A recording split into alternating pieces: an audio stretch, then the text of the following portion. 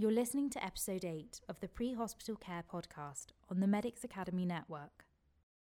Now here's your host, Owen Walker.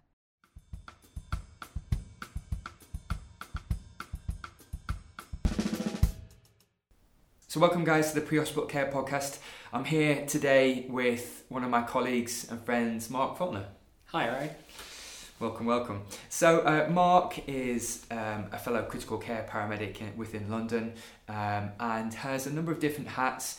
I got you to qualify yourself last time, but I will just do it once more, especially because today's podcast really is around medical legal aspects and just debunking some of the myths around medical legal aspects. So what's your involvement with the medical legal world? So I think you know this because we trained together many years ago. I've been in the LS about 19 years, very similar time to you. I kind of started to get involved in some medical legal aspects when I worked for our medical director at the time,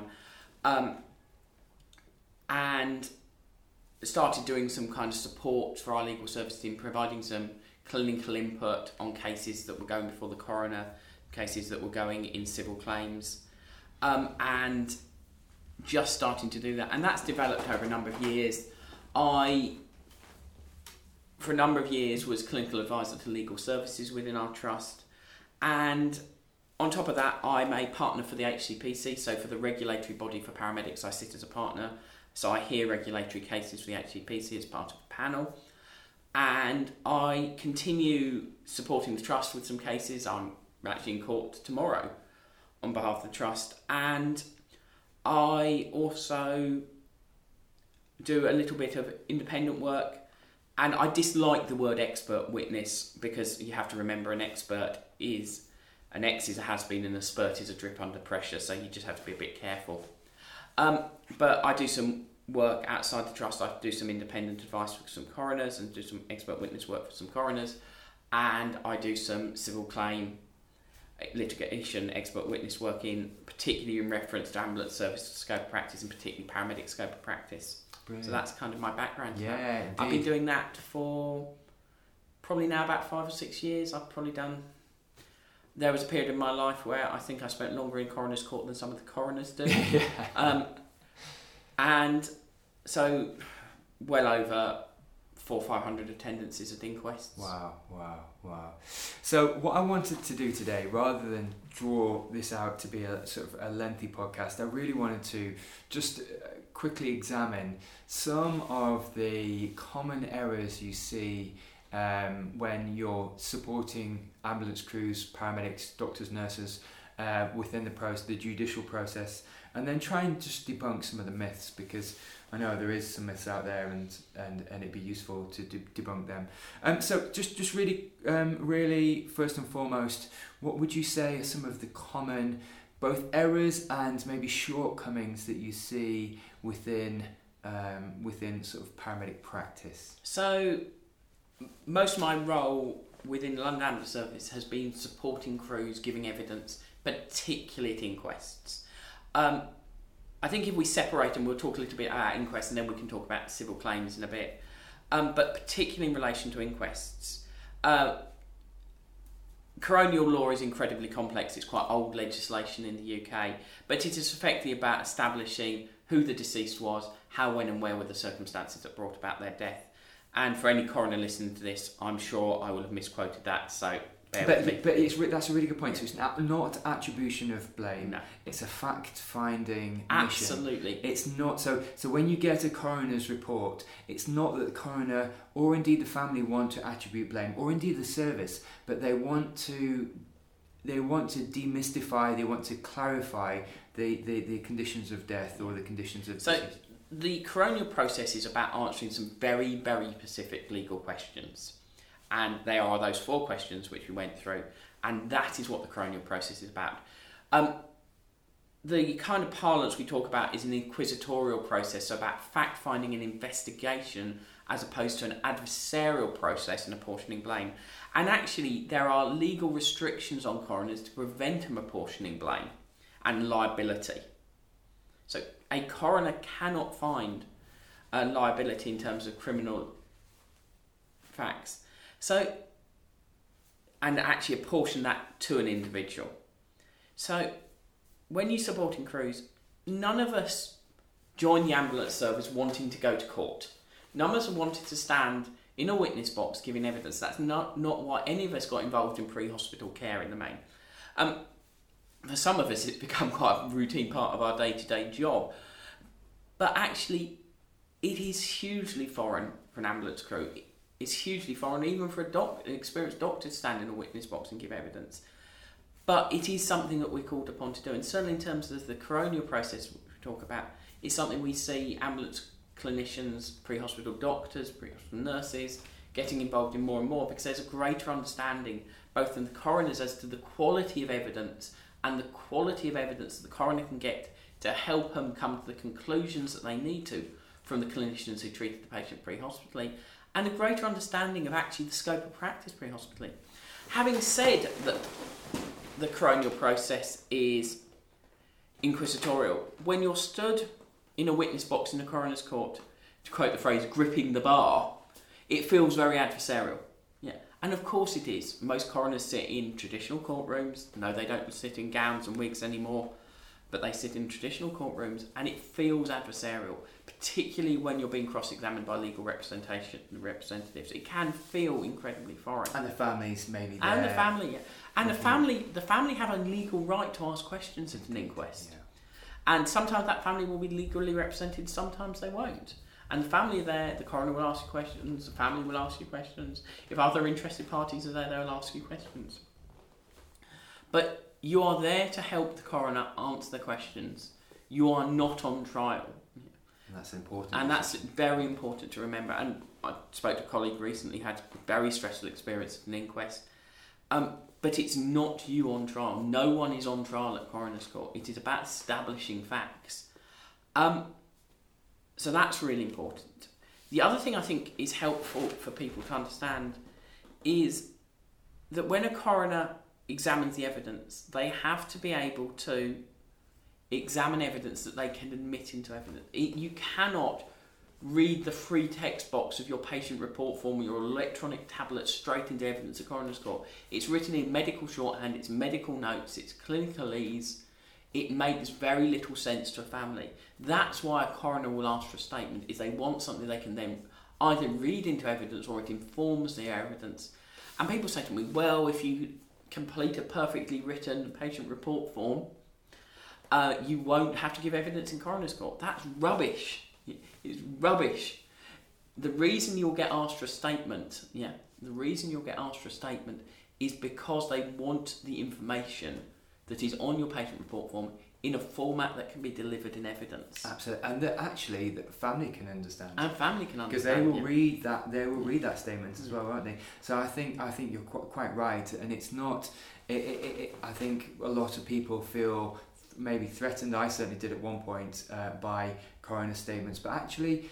It's also about debunking medical phrases. What I will do either in brackets or indeed in free text is I'll put a tube into the windpipe. Yeah. I put a tube into the windpipe and we were pushing air into the lungs. Yeah. And because what I want to do is make sure that whoever's reading that, family or otherwise, know exactly what intubation or endotracheal intubation or any other phraseology actually means. So I think to just recap it, you're absolutely right, Owen. A lot of this is about turning clinical notes into layperson's evidence that can be effectively read into the coroner's evidence, or if necessary, somebody can speak to in evidence. I very much would say to people, a well-written PRF does not stop you going to coroner's court. What a well-written PRF does is it allows you to write an informed statement when you go to coroner's court. And some inquests are very prompt, and you hear I get coroner statements 2-3 days after I've completed the job. The coroner's writing me saying, can I have a statement around this? I have one that's appeared in my inbox this week that's from about a year and a half ago. And I'm looking at this going, actually, I can't remember it. And you then go back to your clinical notes, and it's the clinical notes that allow you to write a statement. And that, for me, particularly in respect of ambulance practice, is so important. Your clinical notes are your defence. They're your justification of your actions. They're your record of your care. They're your contemporaneous or near contemporaneous record of your decision making. And actually, when I'm looking at something that's a year and a half old, I'm really glad I've written that continuation sheet. Absolutely. And my notes make sense, because it's that then allows me to draw a coroner statement together that will answer the questions. And you nailed it in terms of you need to put this in language that the coroner can understand. There are coroners who are doctors. There are coroners who are nurses. The requirement now is that they do have a legal qualification going for but there are coroners who are duly qualified, but they're not necessarily experts in pre-hospital care. And you have to turn, and there are also coroners that have no medical qualification. They're very experienced coroners, and some of them have got phenomenal clinical knowledge because they've been medical negligence lawyers and bits like that. And some have been coroners for a long time, so really get. But you do have to turn what is an intraosseous infusion into something that makes sense for a family and something that can be read into evidence, and everyone doesn't go, "What on earth is that?" Yeah, indeed. But it's your clinical notes, it's your PRF, to quote the ambulance service parlance, that defends your practice, that allows you to go back and write that statement. And it's about using that and making sure your notes are really good, that you justify your decision making. Brilliant, Mark. Absolutely. And I suppose some of the, for want of a better term, some of maybe the deficits is it when you see sort of those maybe written off the cuff, or not in no detail at all, or really don't expand on care given, and a year and a half later it comes to bear that it's hard to then draw semblance of what actually happened in the moment. And I think, it's exactly that. It's your clinical notes.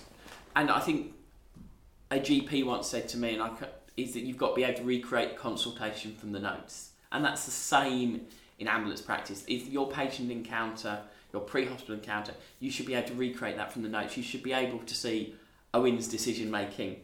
You should be able to see Mark's decision making from that clinical note, which means you also have to be able to read it if you're still working in a system that does handwriting. Indeed. That there is enough within your free text, and that you actually kind of can drill down into why that decision was made. Just because it's got a computerised tick box does not necessarily mean that somebody can understand and your rationales in it, that you've actually got something that explains what's gone on. Brilliant. Yeah, absolutely. So, all that said, and quite rightly as you said, Mark, it's a factual account, not an emotional account, not a hypothetical account or conjecture. It is a factual recollection of what you did, why you did it, what you saw, what you did, and why you did it. Indeed. That's what your coroner statement is. That's what the coroner will draw inference from. Indeed. Okay, so coming back from that, so you've got the coroner's inquest, and then concurrently or not, a lot of time not, but sometimes concurrently, you may have a criminal inquest or a criminal investigation that runs bilaterally alongside that. And how is that different? And what are some of the subtleties of that? So most of the time in the UK, a coroner will open a adjourn an inquest to allow the criminal investigation to conclude. So although the inquests are open fairly early, then they're adjourned for fact finding. What most coroners do is that, and in most situations, and clearly I'm not a lawyer and I'm not a coroner, but they will open the inquest will get adjourned whilst the police and the prosecuting authorities undertake the criminal investigation. Now, you have to remember that you are often a witness of fact in that criminal investigation. You're not there as an expert witness, that's something slightly different. You're there as an evidence of fact. You treated the patient, you saw what was going on, you understood. Now, you will often get asked for statements to support the criminal investigation. And the police may take a statement of you. They may want to know what you saw, what you did, why you did it, what were medical interventions, did you see injuries, what was said to you on scene, all of that. And clearly there are lots of professional guidance now out there about how you complete that and the process you do. I am very much of the view you should try and complete one statement for one clinical intervention. And I'm always minded when I'm completing a statement with the police that needs to have enough clinical detail in it that if when the coroner looks at it they've got questions around clinical intervention, that also answers the coroner's questions and the family will get answers from it. So although the police may have some very specific questions around a case, I tend to say, actually I need to put some clinical detail into this, because actually I need, if you then forward this on to the coroner, that the coroner's got enough information on it. You do end up with cases where you have multiple authorities investigating the case, and therefore pre-hospital clinicians end up being asked for multiple statements, and that causes ourselves some challenges, because every time you write a statement it will probably get written slightly differently because that's human nature, and you then end up with Owen Walker who's written 3 statements for the same event. So what I would say is, when you get that initial approach, make sure that statement's got enough detail in it for anything that's reasonably foreseeable in the future, and say to the police, I need to put some clinical detail in this because you'll be forwarded this on to the coroner once your investigation's concluded. Indeed, yeah. So that kind of slightly one statement focus. Absolutely, and I agree with that. Having attended homicide cases and been to the Old Bailey and had concurrent coroner statements for the same case, either having an omission of detail or having extra detail with information subpoenaed from one statement to another, I think consistency is king, because like you said, defence or prosecution barristers will pick up on the subtleties. And again, it'd be interested to hear whether you think there's an attribution of blame or indeed more, I would say more so subtlety of invalidation maybe of witness account. But you have to maintain that consistency, because I've certainly had a disparity of information which was brought to light at the Old Bailey with the defence attorneys or the defence lawyer, and then made me look quite foolish in front of a lot of people. So it's and it was just a very small, subtle detail, but actually that consistency is down to the absolute T is key. I think, and there's nothing that stops you if somebody comes back to you and says, I need you to answer some specific questions that you didn't cover. You can do that. You can write an addendum to your statement and answer specific questions. If somebody wants you to specifically describe somebody you saw and it wasn't enough to do that in an addendum to your original statement, rather than as a separate new statement. You're writing an addendum to the statement, not a completely new statement. Indeed. We've talked a bit about documentation. I think one of my big learnings from Coroner's Court, and having spoken to a lot of ambulance crews, some of whom have gone through very challenging and difficult inquests where both the ambulance service has been criticised and the individual has been criticised, never ever forget the fundamental of care, that you are the advocate of the patient. Whatever is going on scene, you are there to advocate for your patient. They are your patient. And I think back to some of the really challenging inquests I've dealt with, often have involved multiple agencies, often deaths in care other agencies. You are the advocate of that patient. Never forget that. And that's my fundamental biggest learning from Coroner's Court and the coroner's process is, as a clinician on scene, your job is to advocate for that patient. You are that patient's voice on scene, and you need to make sure those around you, be that the police, be that the border agency, be that the prison service, you are advocating for that patient clinically. Yeah. So make sure, if you've got a concern and you say, I want this patient to be in hospital, that you absolutely advocate for that, and you don't default that judgment to others on scene who are also in uniform. Absolutely. And down to the subtleties of positional asphyxia. So I actually want this patient on their back where they can breathe properly, if they're being restrained or held down. You are that patient's advocate. And where you see, and where I certainly over the last 8 or so years of doing this work, I've seen ambulance crews really struggle, is where that's been diluted and they've got caught up in command gradient on scene, authority gradient on scene, and defaulted to others rather than stepping away and saying, I am here to look after that patient clinically. Make sure you advocate for them. Make sure you're that patient's voice. If you're worried that patient's not safe to be in police custody, you need to make sure that view is expressed absolutely clearly to the police, and that you absolutely advocate that point. You are a team pre-hospitally, but you are the clinical advocate for that patient, and that for me is so fundamentally important into everything we do. Indeed. That's a really powerful point actually, Mark, because I think quite sometimes in highly emotive scenes we can forget that actually it is the patient first. And it's not that we forget it, I suppose it's more so that actually you get distracted with other things, especially in a way, in a highly tense or fractious environment where there's multiple things, multiple distractors, multiple patients even. So absolutely. And I think for me, the more challenging the scene is, and the more challenging that patient is, the more minded you have to be to advocate for that patient. Indeed. And this is easy to say, isn't it, and very difficult to do. And actually, if you are that relatively recent qualified paramedic, that newly qualified paramedic, saying to whoever it happens to be on scene, and actually I'm worried about this individual clinically, I think they need to be in hospital, can be quite difficult, but we've got to develop that skill set, that you are that patient's advocate. You are there to look after that patient clinically, pre-hospitally, and although there may be lots of other competing things going on scene, you need to remember that.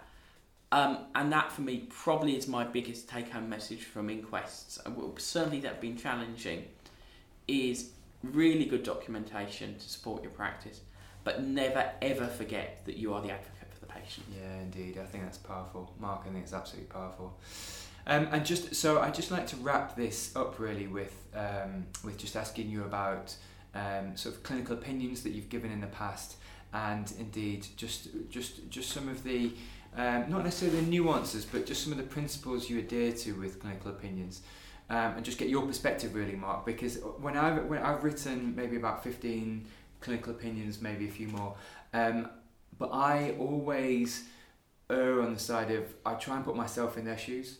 And even if the information isn't there, what I'll do is I'll speak to the crews, I'll get their perspective, and actually look at everything. It's 3 a.m, it's the middle of winter, it's this, it's that, it's the other, and actually really try and, like you said before, be an advocate of the crews and be an advocate and supportive in any clinical opinion, because actually until you've experienced those human factors, you can't necessarily empathise with crews decision making at 3 a.m in the morning on a cold, dark, wintry night. So it's certainly my experience is trying to come from a place of support for crews when writing opinions which will be read by families, be read by coroners, be read by any other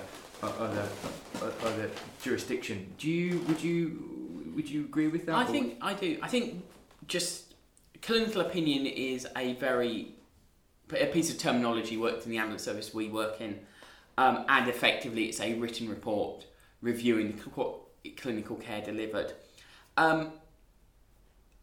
When we talk about civil claim, we talk about the reasonable and responsible body of clinical practice, and for those of who can remember doing law and ethics at university, that's the Boland-Bolitho test in law, that reasonable and responsible body of clinical practice. That is not what Owen Walker would have done. It's not what Mark Faulkner would have done.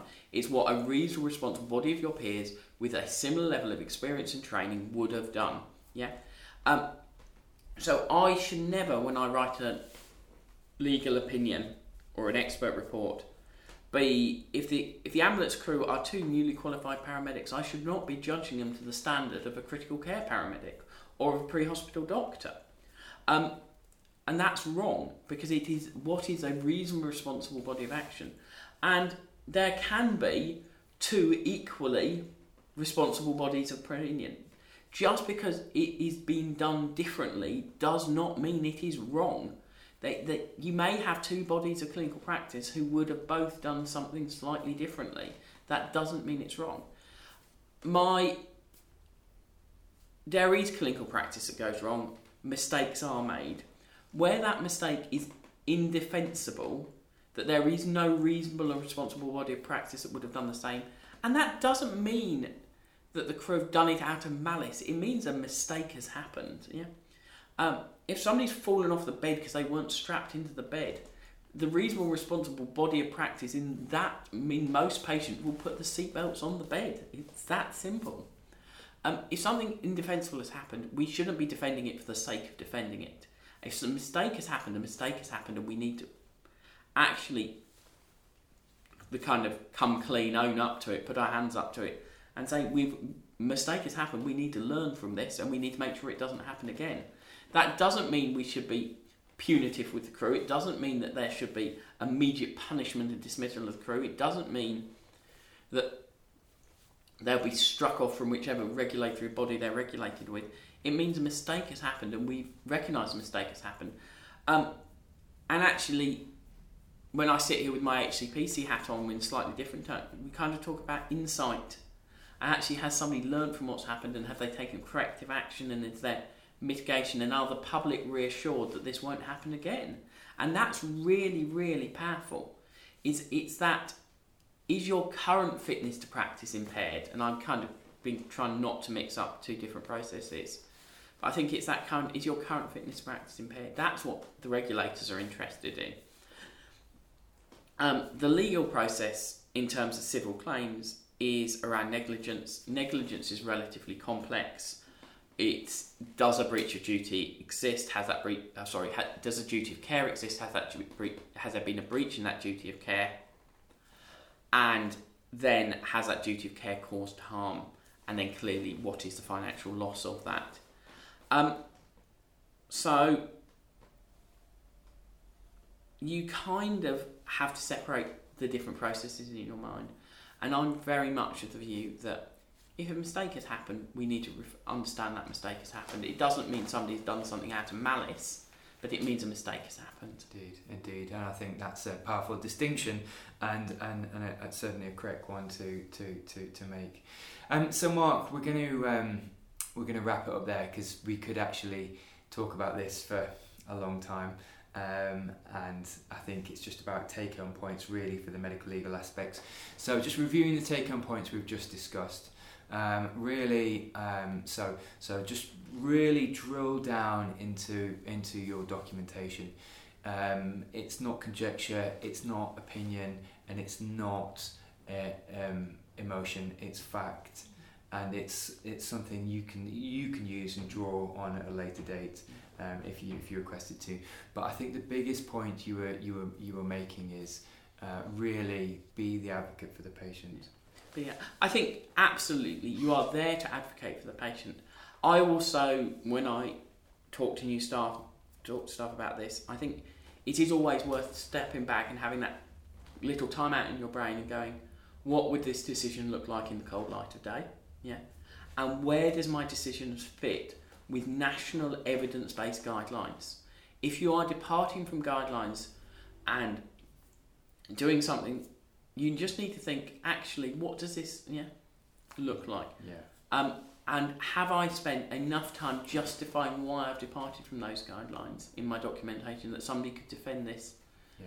And remember, it is that reasonable and responsible body of practice in terms of clinical negligence.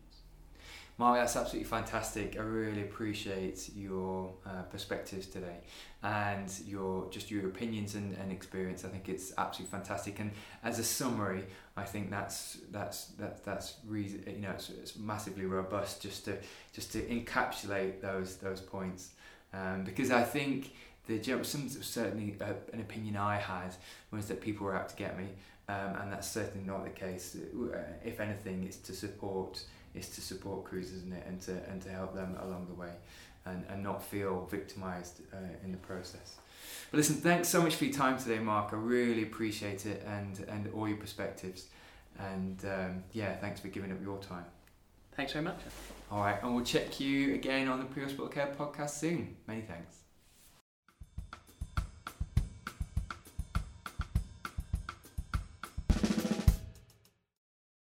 This has been the Pre-Hospital Care podcast on the Medics Academy Network.